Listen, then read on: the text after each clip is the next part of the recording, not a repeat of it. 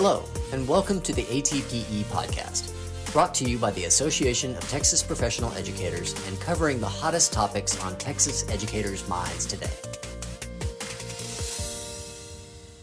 Hello, and welcome to the ATPE podcast. My name is David George, and I serve as the editor for ATPE News Magazine. In this episode, we're going to be discussing educators' duties as mandated reporters. Specifically, we will address what is legally required of mandated reporters and some potential concerns. We are joined today by Selena Leal, a staff attorney in the ATPE Member Legal Services Department for the past 5 years. For a little background, Selena serves as an on-call attorney, taking calls daily from members and answering email inquiries through our Member Legal Services intake system. We're really happy to have you on the podcast today, Selena. Hi, David. Thanks for having me. Let's begin with what it means to be a mandated reporter. David, the mandated reporter law is one that's extremely important because it applies to all educators in Texas. Educators are in a unique position to potentially identify child abuse and neglect. Child abuse and neglect should always be reported. However, in Texas, educators and anyone who holds a state professional license, they have a mandatory duty to make a report of child abuse or neglect within 48 hours of having a reasonable suspicion that it's occurring.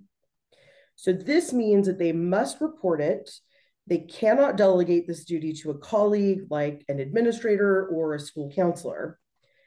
Failing to report child abuse or neglect could result in criminal liability. It's a Class B misdemeanor, and it's punishable by a fine of up to $2,000 and imprisonment of up to 180 days.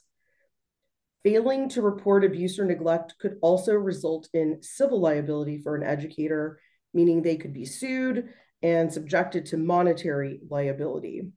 And I think it goes without saying that failing to report could also result in sanctions to an educator's TA certification or other state license that they may hold, and it can result in the termination of their employment. Can you talk to us about what legally constitutes abuse or neglect? So abuse takes many forms. It can be mental, emotional, physical, or sexual. And it's in the Texas Family Code where abuse and neglect is defined. How is abuse defined by the Family Code? Well, it defines a mental or emotional injury as one that results in an observable and material impairment to the child's growth, development, or psychological functioning. A physical injury is one that results in substantial harm or the genuine threat of substantial harm to the child.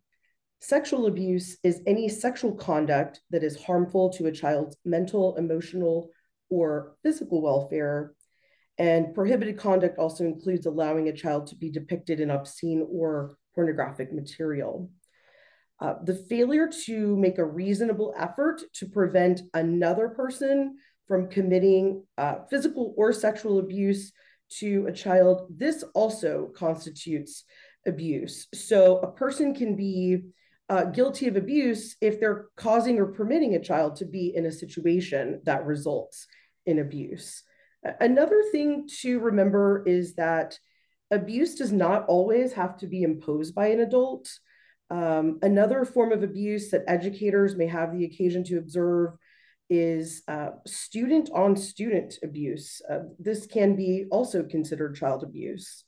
And regarding neglect, failure to provide food, clothing, shelter, and medical care, or leaving a child in a situation where they're at risk of harm, that's what constitutes neglect. And David, I just want to say that because all potential cases of abuse or neglect are highly individualized, I recommend that educators contact their professional organization for legal advice within the 48-hour reporting window should they have questions about their duty as a mandated reporter. What should an educator do if they suspect a student is being abused or neglected, and where do they make the report? So their report has to go to a proper reporting authority. And again, remember that a school administrator or a school counselor is not considered a proper reporting authority. So if an educator has a TA certification or state license, their report needs to be made within 48 hours. And I want to clarify that before making a report, an educator should not try to investigate a particular situation. I think sometimes that educators, out of their concern for the child or maybe to validate their suspicions, they try to make an investigation of their own before making a report. So they should definitely avoid doing that. They should take down whatever information they have so that they can provide accurate information to the reporting authority, which is the Texas Department of Family and Protective Services, or any state or local law enforcement agency. There is a distinction, though, in the appropriate reporting authority in a case where suspected abuse involves a person who is responsible for the care, custody, or welfare of a child. This includes the obvious parents and guardians, but also school personnel. In this case, the report must be made to the Texas Department of Family and Protective Services. Otherwise, in other instances, reports can be made solely to law enforcement.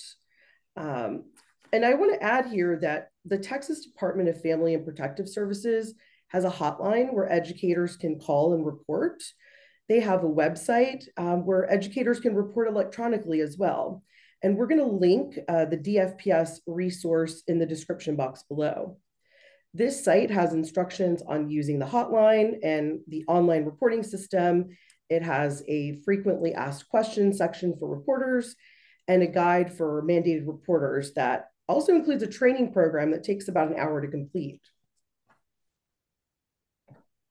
What if a district requires that an educator make a report of suspected abuse to local administration? So an educator should follow any local policies that their school or district has related to the reporting of suspected abuse or neglect. But again, this is not going to meet the mandatory reporting requirement. This would have to be done in addition to it. The board policy that addresses student welfare, child abuse, and neglect, that can be found at FFG Legal and FFG Local. I also want to add that an educator should not be coerced or suppressed into failing to report child abuse and neglect. Doing that is also a crime. And what if an educator isn't sure whether abuse or neglect is actually occurring? Well, the law requires that an educator make the report when they have a reason to suspect that the abuse might be occurring. So even if there's no way to confirm those suspicions, the report must be made. There is a resource, again, with the Texas Department of Family and Protective Services at the Child Abuse Hotline. Educators can call this hotline if they have a concern about a child's behavior, but would like more information about whether the behavior is indicative of abuse or neglect.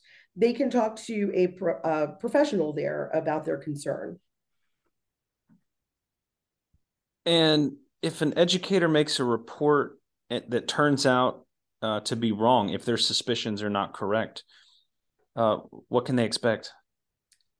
So educators are immune from civil or criminal liability for any report of child abuse or neglect, as long as their report is made in good faith.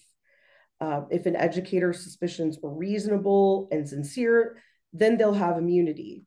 Conversely, if someone makes a report in bad faith or malice, then of course they're not immune for civil or criminal liability. And concerns about privacy as a reporter?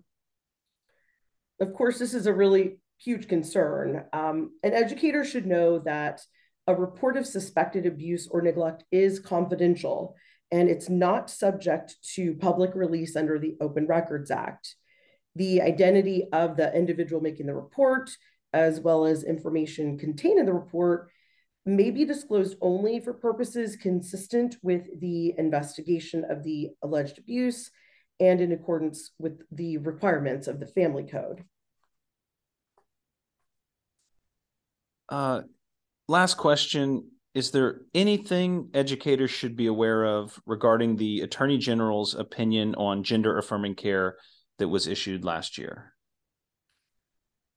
David, educators may recall that around this time last year, the Texas Attorney General issued an opinion about gender-affirming care. His opinion was that certain types of gender-affirming care could be considered child abuse. This is a really complicated legal issue, and there's ongoing litigation regarding the Attorney General's opinion. In addition, the Texas legislature is now in session, and it may address the issue with new legislation. I would emphasize again that because all potential cases of abuse or neglect are highly individualized, it's best to contact your professional organization for legal advice within the 48-hour window if you have questions as your duty as a mandated reporter. Selena, thank you so much for so eloquently explaining all of this information to us today. As always, if you have any questions or feedback, you can send those to comm@atpe.org. That's COMM@atpe.org. And we encourage you to subscribe to the podcast as well as leave us a review. Thanks again for being here, and we will see you next time on the ATPE podcast. Thanks for listening to the ATPE podcast. For more information about becoming part of Texas's largest community of educators, please visit atpe.org. The information provided in this podcast is for general purposes only. Individual legal situations vary greatly, and viewers needing individual legal advice should consult directly with an attorney. Eligible ATPE members may contact the ATPE Member Legal Services Department.